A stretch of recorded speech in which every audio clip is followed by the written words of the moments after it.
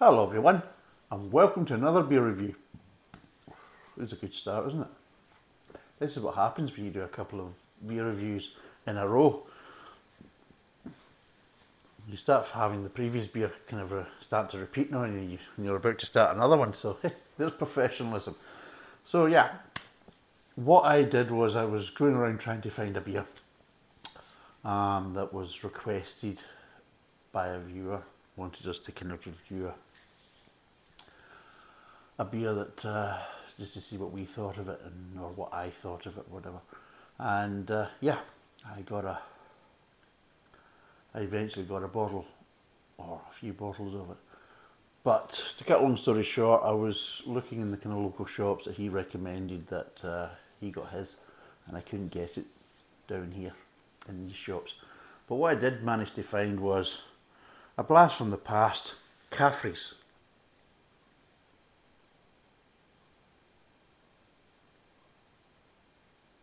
So Caffrey's Irish ale, isn't it? Premium. It's a premium Irish ale. It's a widget. It's one of these widget bloody cans. Now, Caffrey's a bit of a strange history with Caffrey's. It was a strange one. It was in America. It was licensed to Molson Coors Brewing Company, so they basically sold it in America, and then what they did was they bought over the rights to Caffrey's Premium Irish Ale, and then they stopped selling it in the US because they'd had their own kind of Irish beer that they were selling in the US and Canada, so they decided to stop selling Caffrey's because they didn't want it to compete with their own kind of Irish ale that they were flogging. And well, it's one of these ones that's went down and down because it actually was selling really quite well when it was first launched.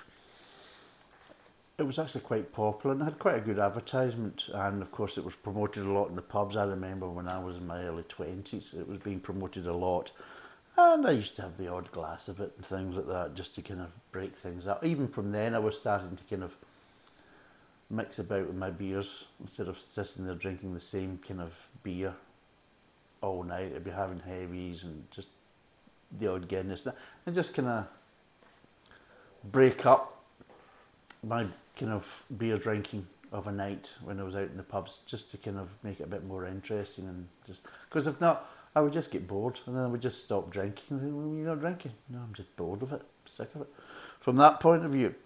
So there isn't really much about it apart from it's 3.8% by volume, so it's not very much. And it's refreshingly smooth, and that's it. It's a 440ml can, and I think I got it at B&M, and it's £3.99 for 4-pack. So there you go. So £3.99. So it's just under £1 a can, and you know when it's under £1 a can, all you're going to get is wall-to-wall quality. I know that. I know what you're thinking. I'm thinking the same myself. This is going to be an absolute delight. I mean, a beer with a widget. Oh, which basically means you've got a bit of nitrogen in there to make it a creamy head. Oh, well, that costs nothing nowadays. Absolutely nothing. Widgets, nitro. Oh, cans. No, not a problem. Under £1, finished product. There you go. You know it's going to be quality. What's in here is going to be the dog's bottles. Right, let's see what this is like. Let's crack it open and pour. There we go.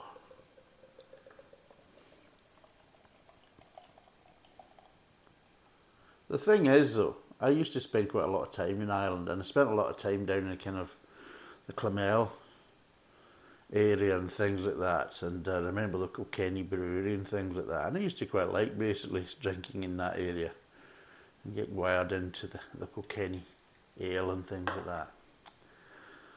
Remember Caffrey's being such a great thing. Now, I think this was originally brought out because, of course, Guinness has Smithwick's, That was a big thing. So the kind of Guinness Irish Ale was Smithwick's, and Caffrey's was there to kind of take on the Smithwick's, basically. And it was promoted in the UK. So as you can see, quite a kind of creamy head, a bit like kind of the old John Smith nonsense, you know, John Smith smooth, creamy pish water is what I call it. So yes, it's nice and clear.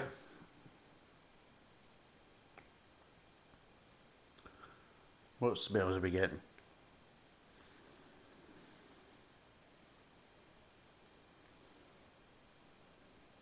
None. None.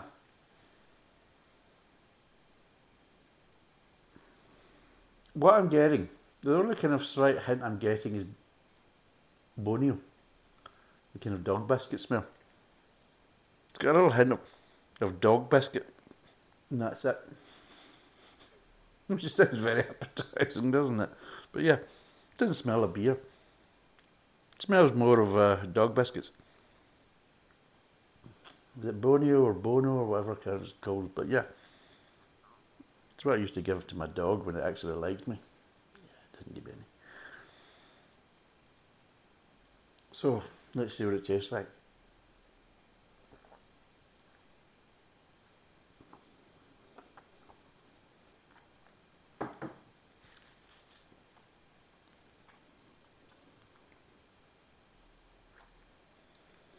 Doesn't really taste of much. In fact, it's lacking in flavour. It's one of these beers that if you don't like the flavour of beer, oh, this is right up your street. Jesus God.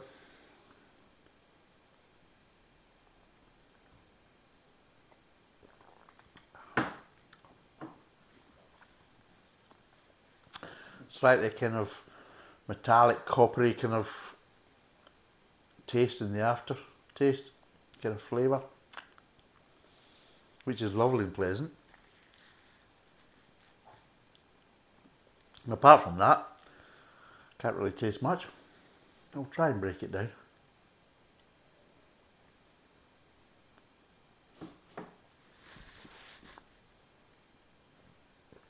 Right, the front of the mouth, you don't really get flavour. What you get is more texture. And the two kind of textures you get is a kind of sensation of moisture and wetness, and a kind of creaminess. So you're getting a kind of slightly creaminess, which is probably from the head, and the moisture actually comes from the actual beer underneath. And that's what you're getting at the front of the mouth. Flavour wise, well, we haven't really got there yet. You know, it's building up there. It's going to be a big finish. But it's decided to start off very light in the flavour fronts, yes. So no real flavour at all at the front of the mouth. We then move on to the mid-tongue. And this is where it really starts to get interesting. Because in the mid-tongue, there's moisture, not so much creaminess, and absolutely no flavour whatsoever. Just completely lacking in flavour. Just, it's like we're getting there, but again, they're playing the slow game, they're playing the long game. They don't want to kind of commit themselves too early. And then what it does is it all happens in the aftertaste. As it moves from the mid-tongue into the aftertaste, what you're getting is a barrage of metallic. That's what you're doing. You're getting a nice kind of metallic, kind of coppery kind of flavour there. And then it just, I'm gone. See, thank you very much. And the aftertaste and everything else is gone. And you just have this slight kind of lingering of like, have I lost a filling? That kind of scenario. But I'm talking about an amalgam filling. The more mercury ones. And then that's it. There we go. Just bland. Utterly bland. I could probably see why they thought, well, this would be perfect to take on Smithwick's, because most things that come from the Guinness brewery is bloody bland anyway. But I have asked in other videos that's very popular right now with this Nitro Surge kind of gimmick system, and it's on sale in Tesco's over here, and so is the cans. So if you want me to spend my hard-earned pennies on that, then let me know in the comments, whether I should or not. I mean, at the end of the day, I'm quite happy if you, well, I'm not quite happy spending that bloody money on that shit. I'll be totally honest, but I'm quite happy to do it to help you out. If I was doing it for myself, I would turn around and say, Graham, get a grip of yourself. You're not spending money on that pish. But from a point of view, from a review, and if any of the viewers are interested in me doing it and giving an honest opinion, then yeah. And from what people have been saying, and of course, you know, they're not trying to kind of play into the kind of Guinness's good books. They have said that the flavour is different from the actual genuine draft, from the nitro surge cans. So, if anybody's interested, then let me know in the comments if you want me to go and get that and do a review on that.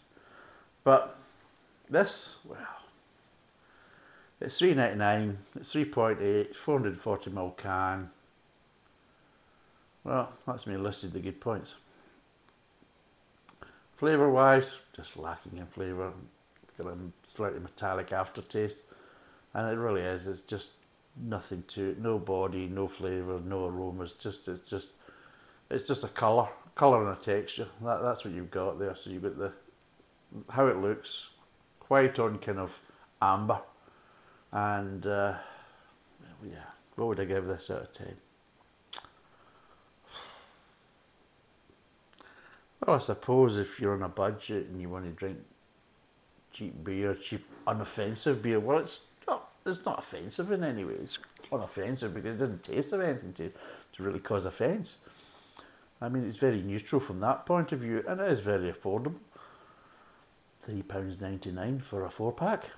So yeah, you go. It's under £1 a tin. It's 3.8%, so it's a bit low, but it's not that far away from the 4% point of view. It is very easy to drink because it doesn't really taste of anything. So yeah, it's very kind of similar to kind of John Smith's from that point of view. It's very kind of John Smith smooth kind of esque, and if you like that, then you'll like this. A bit kind of similar to Boddington's and all these other nitro pour piss waters. But yeah, out of 10, what would I give it? 3.5. For my point of view, 3.5 out of 10. But at the end of the day, if you want a cheap beer, then it's something you can try. But yeah, for me, 3.5 out of 10. You can't really kind of score it because there isn't really any flavour. In fact, there isn't really anything, like I said, apart from a colour and a texture.